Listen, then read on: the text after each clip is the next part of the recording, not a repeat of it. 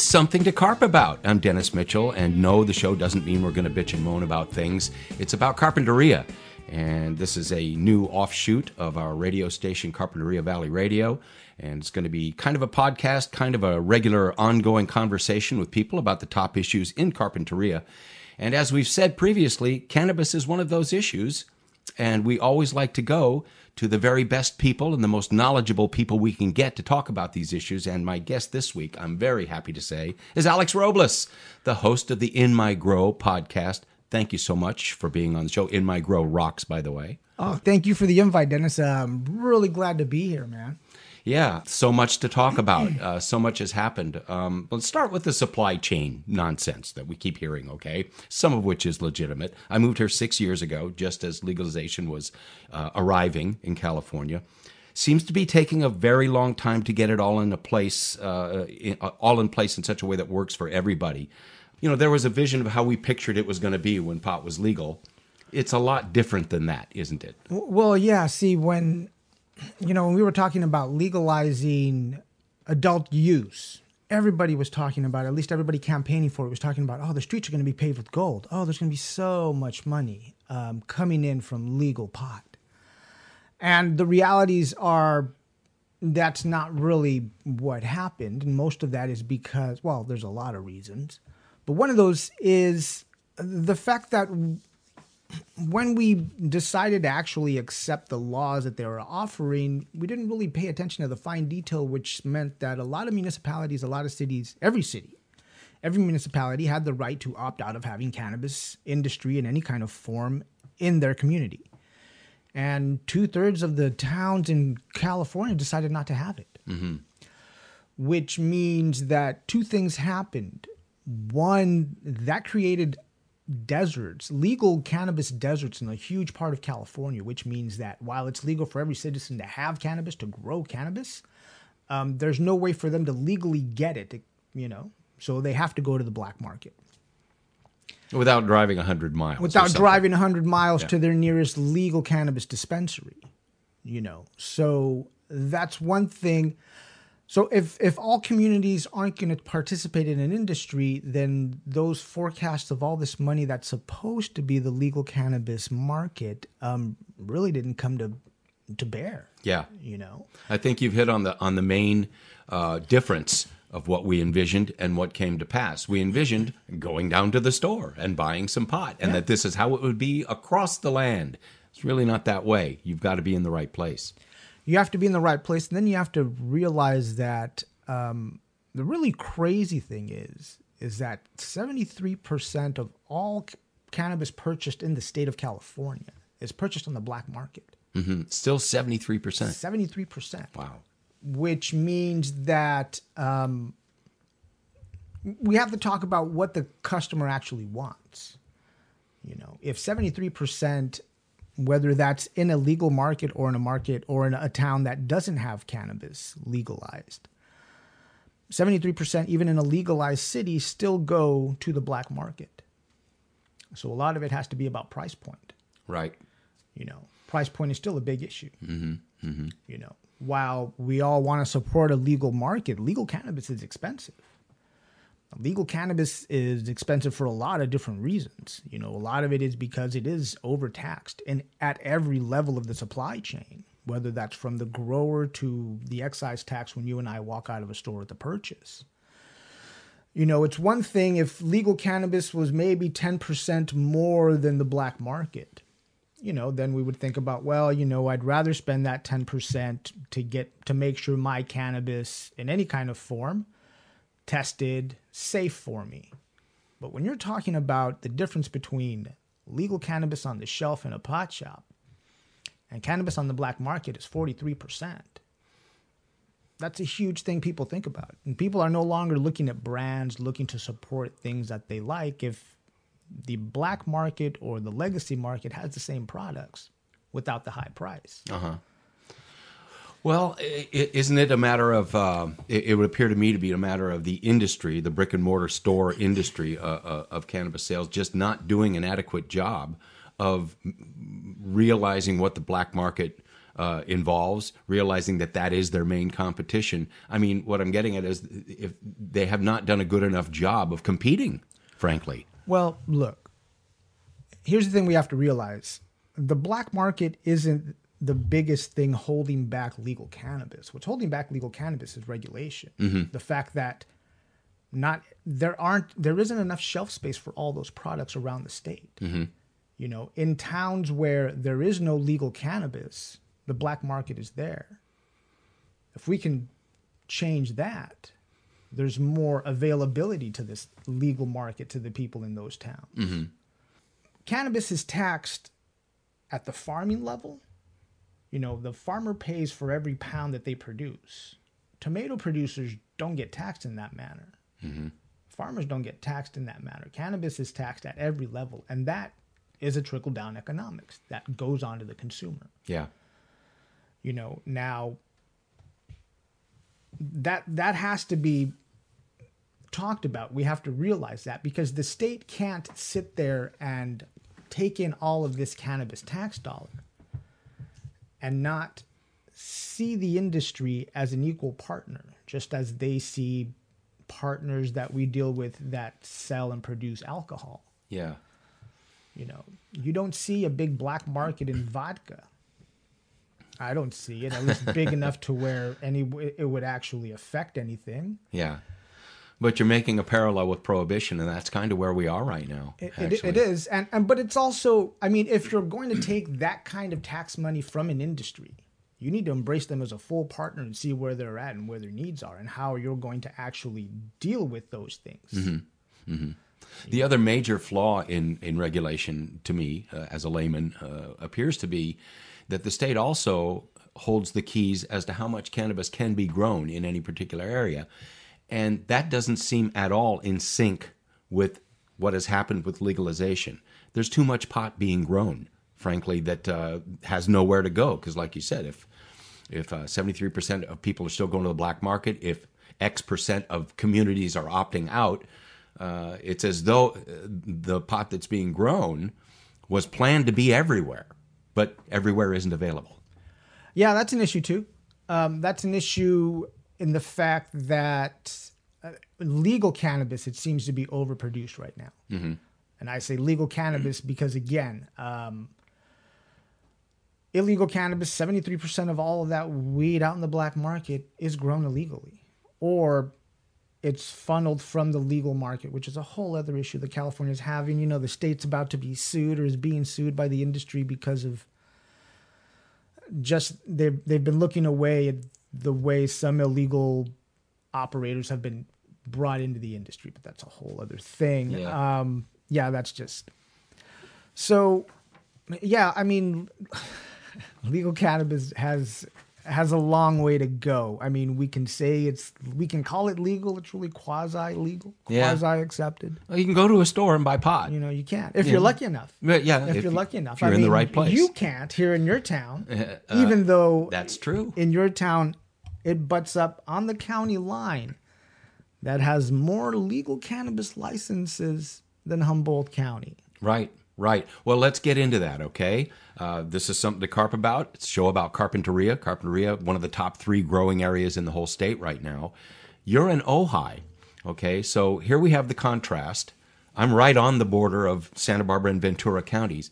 Those counties are handling it in a much different way. I'm shocked that there are no dispensaries in Ventura proper. You have them there in Ojai. So it gets to be, I don't know, is it statewide, this shifting the responsibility and what needs to be done to the county and putting places in outlying county areas as opposed to in the actual county seat in a municipality? Yeah, you know, I have no idea what it is. That's a good question. I mean, the county's really just about what is another revenue stream. Right. And all politics are local, man. Yeah. And once you get, I mean, Carpinteria is a beautiful town, and it's a beach community, but it's still a small town community that really, for a long time, it was family and retirement. Mm-hmm. Mm-hmm. And then 5-6 years ago, the cannabis industry comes in and is bigger than what the residents expected it to be. Not to say they didn't have a voice, because there were always county council meetings where you could have shown up. Yeah. But again, the small community of Carpinteria they were taken by surprise of how big it was going to be. Right. And there is talk, again, with the county city issue of providing Carpinteria with a dispensary in the Santa Claus Lane area, which is over the county line. So technically, is that right? Yeah. So technically, you have Carpinterians would be able to use that, but that isn't really officially a part of Carpinteria. It's in the county. I think that's a mistake, man, because look, Carpinteria is really letting a lot of that money go elsewhere.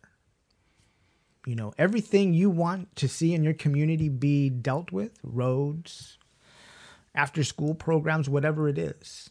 I'm not saying you should heavily tax cannabis for it, but it can help. Well, the growers are being taxed, the way I understand it. And thank goodness for the growers in Carpinteria being so proactive. Are they being taxed for the city of Carp? I think so. I couldn't swear to that. It's probably more county. And I hate to come off ill-informed on that. I really don't know.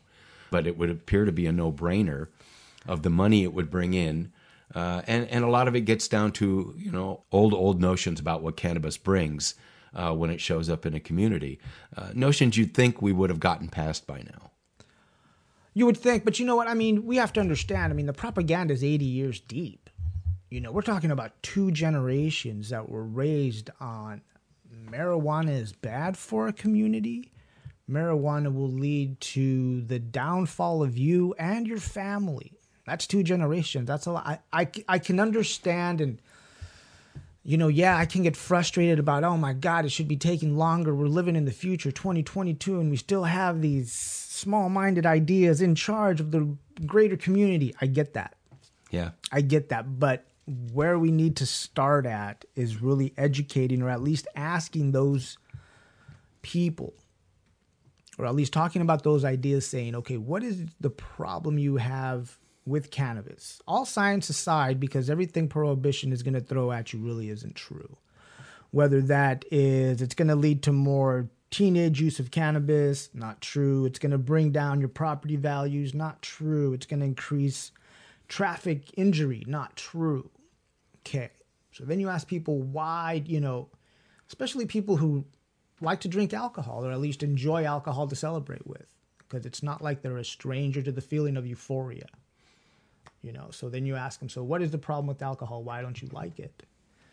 And they'll start to say things like, oh, well, cannabis, or what's the problem with cannabis, I should say, why don't you? And they'll tell you, it makes people stupid and this and that, and all the things that, of course, you can parallel to alcohol. Yeah. But really what it comes down to is that deep psychology of propaganda of, it doesn't matter. This is what I believe. This is bad. It's bad. Yeah, it's been drummed into Not them, only yeah. is it bad, but the people who use it are bad. There you go. The people who use it, and that's a thing also that we as cannabis enthusiasts, cannabis lovers, and cannabis patients, but also people who use cannabis to celebrate with, we have to embrace it in the fact of, because I know we do it a lot to self-censor. I use cannabis because I like it, Yeah. and that's okay. I don't have to have a medical condition to celebrate with cannabis, to party with cannabis, and to like it. Yeah. That was the whole issue for so long. Oh, medicinal. Yeah. Well, in 96, everybody had a medical problem. Yeah. We all had a medical problem to get a medical card. Come on, let's be honest. I'll tell you something. When I got my first medical card, I moved here from Texas because of legal weed. Because I came really close and was really lucky I was growing weed in Texas. Bad idea. Yeah. Unless you're really well connected. But anyways, so moved here, California, 98. Medical weed was, it was going. People were getting their cards. Dispensaries were still getting their doors kicked in. But, the industry was growing. Mm-hmm. Went to go to a doctor to get my medical card. And I suffer from migraines. That isn't something I made up. I do suffer from migraines. So I was like, you know what? That's what I'm going to put down on the application. This is what I needed for migraines. Beautiful. I go in. The doctor, old man, must have been one of the first doctors ever given a license in California. He's in a wheelchair, frail old man. His glasses are going in one direction across his face.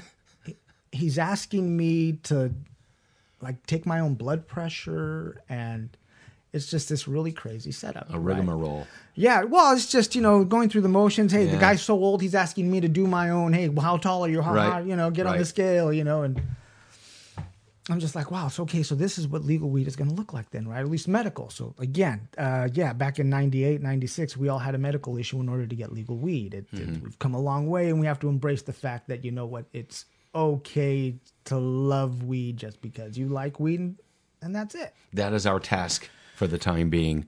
This is Something to Carp About. I'm Dennis Mitchell. My guest is Alex Robles, and we'll be right back. There's a part of our world that we pay little attention to. Here, an ant drags a seed 5 times its own size, and a bee sips from a drop of dew. And down here, toxic chemicals and carcinogens are leaching into our environment. They come from objects that we look past every day, littered cigarette butts. Let's stop the toxic litter. Learn more at rethinkbutts.org, brought to you by Legacy and Leave No Trace. Were you born from 1945 to 1965? People born during these years are 5 times more likely to have hepatitis C. So even if you try to eat right, exercise, and take care of yourself, you could still have hepatitis C, a serious disease that's a leading cause of liver cancer. If you were born from 1945 to 65, you should get a blood test for hepatitis C. Treatments can cure this disease. Talk to your doctor about getting tested. A message from the CDC. Something to Carp About. We are back. I'm Dennis Mitchell. He's Alex Robles, host of In My Grow, the podcast, which we can hear where? You can look for it. Wow, you got me by surprise. All right, In My Grow Show comes out every Sunday, and you can hear it on any of the major podcast catchers, whether that's Stitcher, Podbean, Amazon like Music, anywhere, All really. Right. Also, you can hear it at greencoastradio.com. That is a radio station that we put out. All right.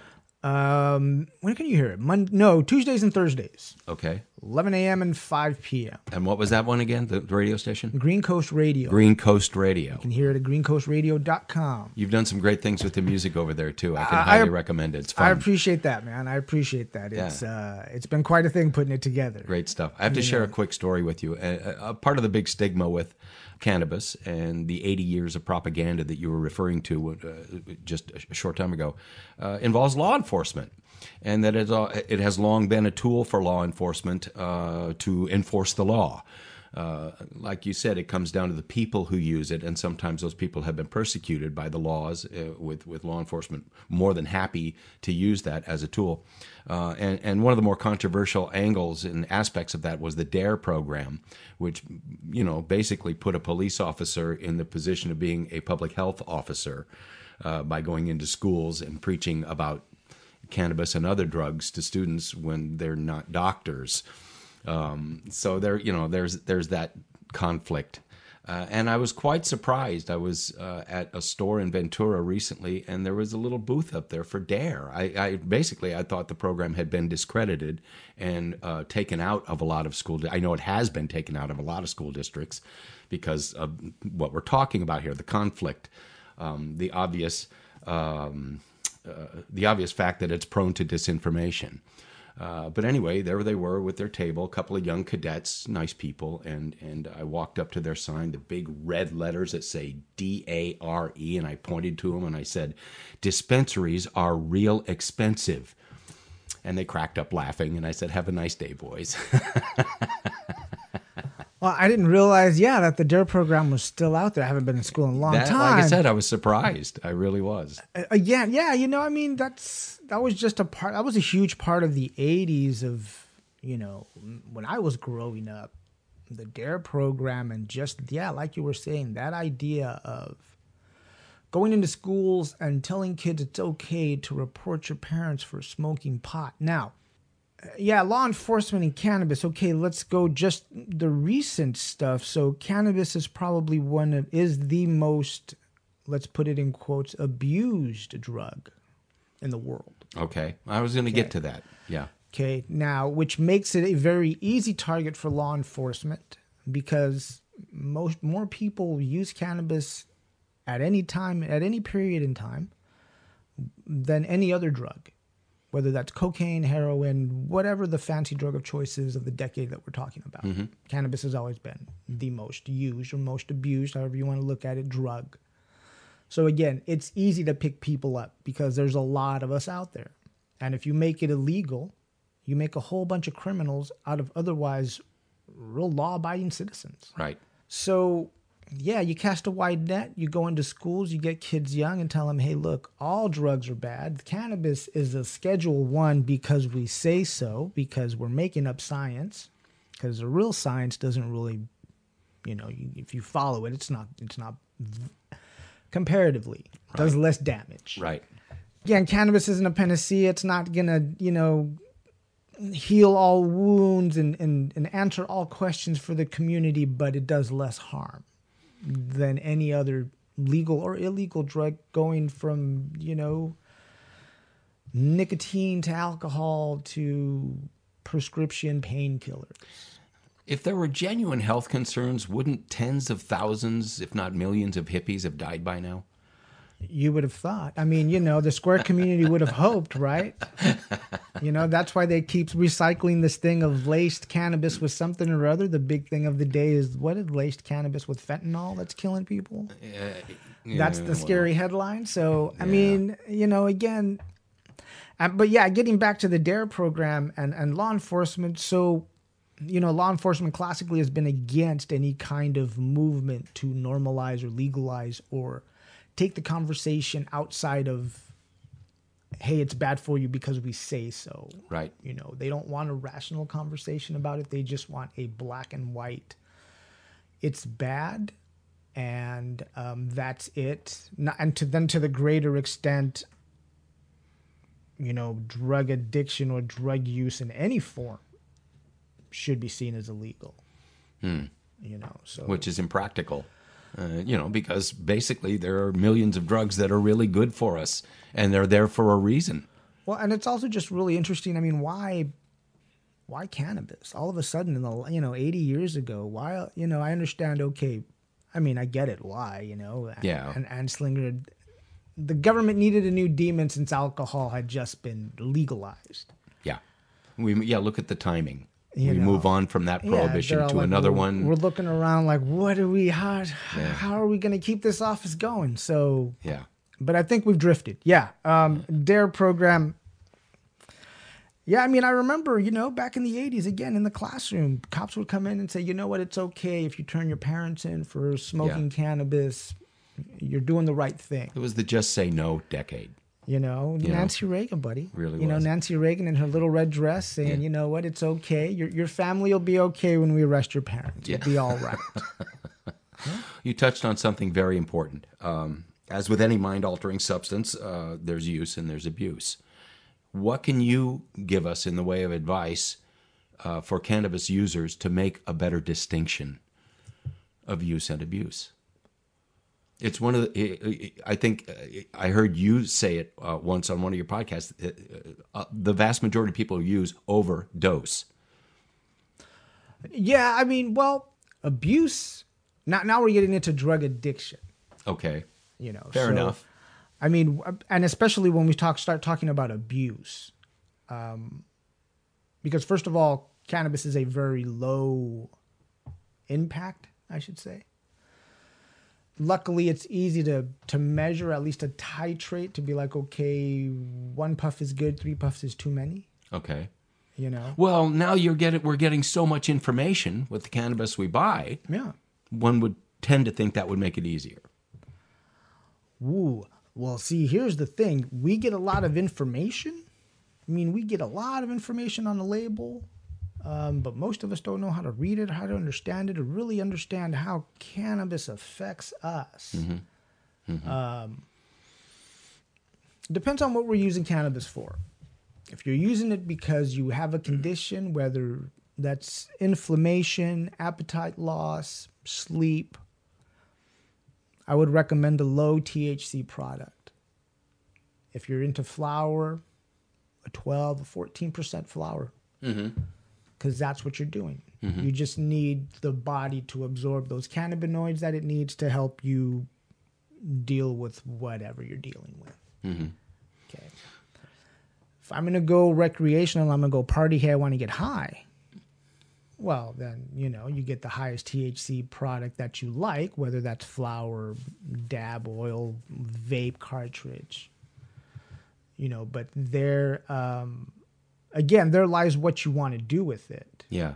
And again, a lot of that information, unless you look it up, isn't really out there in most dispensaries. There are some dispensaries that have really great educated people behind the counter that will ask you, what are you looking for to do with this? Yeah. Yeah. No, what are you trying to do? And then they'll break it down for you. And I just want to tell everybody, if you're using it, if you've never used it before, you're coming back to it slow and low. Again, 1-2 hits if you're into flower, and then wait 15, 20 minutes, and you'll see just exactly how it's going to feel. It's the uniqueness of the drug. With aspirin, with any pain reliever, you take the pill, the pain goes away. Mm-hmm. With this, you have to do some research because it can do so much outside of that. Outside of relieve pain, it can do other things for you. It can. And again, you just have to understand cannabis is different, man. It's different than what it was even 25 years ago, or at least our understanding of it's different. Mm-hmm. Because I know people who shouldn't smoke or be on any kind of cannabis, or at least high THC products. And that's something we have to distinguish too also, is that we hear a lot of the conversation about CBD and THC and the entourage effect, and they all go together. Okay, they do. And it works beautiful. It's a great orchestra when it all comes together. But if you're looking for something for health, medical reasons, you don't need a high THC product. Right. You don't, in my opinion, please understand, I am not a doctor. I'm not a lawyer. I'm not even a plumber. This is just what I've learned. Disclaimer. Yeah, I have to. You don't need a high THC unless you have a really bad, let's say, inflammation or pain, you're into pain management. Yeah, yeah. But if you're trying to sleep, and you're not, cannabis isn't your typical way you get to sleep, you don't need a high THC product. True. Now, another thing that goes outside of what we might have envisioned has been the emergence of CBDs and how enormously popular they've been. And here you have a means for some people who might be skittish about using cannabis, who are more than happy to use a little CBD oil for joint pain or whatever, the anxiety to sleep or anything, and they don't feel like they're quote unquote using cannabis. So CBDs have been huge in this transition. CBD has been a really big factor in the acceptance of cannabis as a plant, as a therapy in general, especially in the last 25 years, because it has allowed a lot of people access to cannabis, to the cannabis plant, whether that's in the hemp form or in the actual drug form of cannabis, access to it and not have to fear the intoxication of THC, a THC product. Mm-hmm. Because CBD, while it has, again, and we don't know this, right? We don't know how much THC we need with CBD to get that entourage effect, to get that full. So we don't need a high THC with our CBD. Yeah. And again, CBD, we really need to understand that it was a huge step in widening the conversation about cannabis. Yeah. And it seems to me it's bridging some gaps. You can advertise CBD, but you can't advertise cannabis on a federally licensed radio station. The doors just seem to crack open a little bit for CBD, which could be a stepping stone to greater acceptance of cannabis that you're referring to. Well, and that's exactly it. That it allows, as you said, allows the door to be cracked open. People will listen to it and say, well, what is that? How is that different than, cannabis? How is that different than marijuana? And they realize, well, it's really not that different. Not to say that, that people, that CBD is going to be a gateway to THC at all. I'm just saying it's all just related and the conversation is widened and we get away from the old way of thinking, the old lines that we've been fed. Yeah. That all of the cannabis plant in all form is wrong. Yeah. Which isn't true. And we have to remember that hops and the cannabis plant are very closely related. Right. I think we're still in a learning phase. I think it could take a long time, and we're watching it happen in slow motion. It can be a little agonizing at times, but when I stop and look at 10 years ago, we've really come a long way. I can go to the store and buy cannabis products legally, and it seems to be more and more a part of the American marketplace, as opposed to being this, stigmatized, very illegal thing you want to lay low and avoid the cops about. And again, I think CBD has really, like you said, helped bridge that gap, because you do see national chains, pharmaceutical chains, the Walgreens, the CVSs carrying CBD products in states that still have cannabis prohibited. Yeah. Well, the big linchpin is Schedule I, the federal level. I mean, we're still at that, and I think that we can lay that at the feet of Mr. Biden. He's long been against cannabis legalization. Whenever he brings it up now, he talks about decriminalization, which is something we haven't heard in 20 years, which was a fallacy. So as far as hope on the federal level, I don't have a lot for the short term anyway. Well, first of all, we have to remember, Biden and Harris, they're law enforcement veterans. Exactly. And then here's my thoughts about decriminalization. It may sound good. It may sound like a good first step. And it is. But it shouldn't let a community shouldn't legal in decriminalization too long. Yeah. And the reason that I see is that decriminalization still doesn't allow a legal market to come into play. You still don't have access to legal, clean products. It just means you can't get busted for cannabis. Right. But it doesn't mean that you get a legal product. It doesn't mean that you get a wider conversation. Hopefully you do. Yeah. But and that's great. Law enforcement is a huge issue in cannabis. It's great when a community says, okay, we're no longer going to incarcerate or put people into the legal system over a plant. But don't let your community linger there too long, because those gains are very limited in decriminalization. It's more symbolic than anything else. No, it goes a long way. Again, you're not incarcerating people anymore. You're not getting them into the legal system anymore. You're giving them a chance not to be burdened with a federal possibly charge. Yeah. Yeah. So it's a good first step, but I don't think it's a good idea 5 years for your community to be decriminalized still, because you still don't get the benefit of both clean products and an industry. Yeah. So again, communities have to think about it is a revenue stream. Again, I'm not saying you have to tax it to oblivion, but accept the fact that it can drive, at the very least, commerce, in the sense that people will come into your community, very nice people, regular people, law-abiding, tax-paying people will come into your community, buy their cannabis on their way out, maybe stop in, have some dinner, and then go home. Right. My guest is Alex Robles. This is Something to Carp About. Alex is the host of In My Grow, and we're going to talk about growing when we come back. Tom has been a teacher for over 40 years. One day, I think one of the students had asked the question and he didn't remember the answer. And I also noticed that he was letting his class out earlier than they were supposed to let out. I was really starting to worry. Levi and I talked about how it would change our lives, but he was there beside me.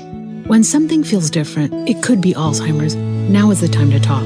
Visit alz.org/ourstories to learn more. A message from the Alzheimer's Association and the Ad Council. In 1977, an 8-year-old boy picked up the game of golf from his father. The odds of that same boy winning the US Open twice, 1 in 1.2 billion. The odds of him having a child diagnosed with autism, 1 in 88. Ernie Els encourages you to learn more at autismspeaks.org/signs. Brought to you by Autism Speaks and the Ad Council.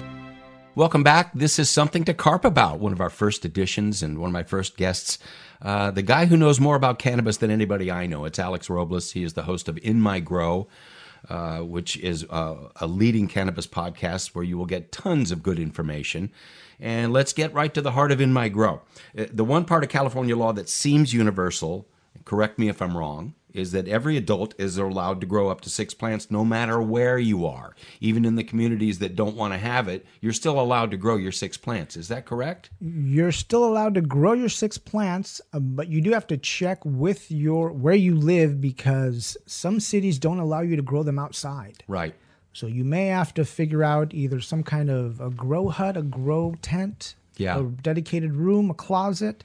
And this is another deterrent, isn't it? I mean, it's like if you want to grow this in our community, you're going to have to go out and spend thousands of dollars on lights and a little hoop hut or whatever it is you're going to grow your weed in, instead of just putting seeds in the ground, for God's sake. Well, and that's why I say that we have to be...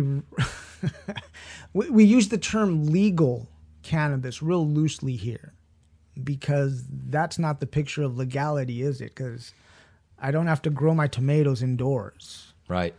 You know, that's not really legal. That's just we're allowing you something. You know, because, that's really what it is. And again, we can take it to the conspiratorial mind and say, is it a control thing? Do they just not, what is it that they're trying to avoid in their community? You know, is it an odor issue? Do they not want, neighbors complaining, turning in their neighbors saying, hey, I smell pot growing, that lays at the feet of all city council meetings. But you have to check with your municipality. Okay. And there again, there are always limitations as far as, even if your county allows you to grow outdoors, the state says if you live within 1,000 feet of a school, you can't grow, so. Right. Well, the odor is another issue, and the next time we have you in, we'll get into that, especially here in Carpinteria. That is a major issue. And like I said, I would like to do a more in-depth conversation with you on that, so we'll do that next time. But for those who do want to grow their own, it depends a lot on where you live, doesn't it? It does. I mean, as far as growing it outdoors, but anywhere in California, again, if you can get a space in your garage or a dedicated closet, being able to put it under lock and key, grow your own cannabis. It's a lot of fun. And more dispensaries are catching on. You can buy clones sprouts and cuttings. Yeah, exactly. Yeah, for sure. Yeah, and that's a good thing. That's awesome to see, especially in for me personally, because I do encourage everyone to grow their own cannabis if they can at home, because there are players in the industry who will campaign for a legal cannabis industry in a state or a municipality or a city, but still at the same time campaign for not having the right to grow at home. And that's just greed. I mean, to me, that's a lot of famine thinking, that there isn't enough for everybody. Because just because someone has the right to grow their own cannabis or tomatoes, that doesn't mean they do or they will. Right. I was actually encouraged, though, by the California law including that. It seemed to be, you could see the tidal wave of little communities that were going to have none of it. Well, this seemed like a loophole or a way around that. Yeah, but again, depending on where you're at, you're going to have to keep it indoors. Right. Be careful. Always. You got to always be careful. Yeah. But luckily, again, since it's becoming more accepted, or at least more common, let's say. Yeah. At least here in California, which is a really good thing about a developed market. We can have conversations wider than, are you allowed to do it? You can have the conversation of, how are you allowed to do it? Where are you allowed to do it? Okay. That's another thing I'd like to go more in depth with you next time we have you in. How to grow good cannabis, because you seem to know how to do that. I've gotten all kinds of good advice from you. Others have. Your podcast is filled with awesome information, and literally about how to grow good weed. Well, I appreciate that. Yeah, it's ups and downs, man. We still have our failures, but yeah, I've learned a certain way to grow cannabis outdoors, a way that works for me, anyways. I've tried a few different ways. Hydroponics for me, it was a disaster. Yeah, the only time I ever tried it, me too. Yeah, man, yeah, that one season, all those girls hated me. I learned a lot, but many were sacrificed. Yes. Bodies everywhere. That's when I realized, you know what? I think I'm going to stick with soil. But learned a lot, man. Yeah, no, I appreciate that, I've it's been a while. I've been learning and perfecting my technique of where I grew up in Ojai for a while, so it's a lot easier for me now. Okay. All right. Well, I want to get into some of that stuff. Like I said, we're going to have you in again. I'd like to make this a regular thing. I've been looking forward to this and really appreciate you sharing your knowledge and spending some time with us. Alex Robles, it's the In My Grow podcast. Get it anywhere you can get podcasts. And greencoastradio.com. Greencoastradio.com. We broadcast 24 hours a day, 7 days a week. It's a mix of different kinds of music and cannabis content. Yes, indeed. So, yeah, I just want to thank you for allowing me to talk to your audience, man. This is a lot of fun. I've been waiting a long time for this, Dennis. We'll have you back, for sure. But before we go, hey, let's interview Dennis Mitchell for a bit. Oh, God.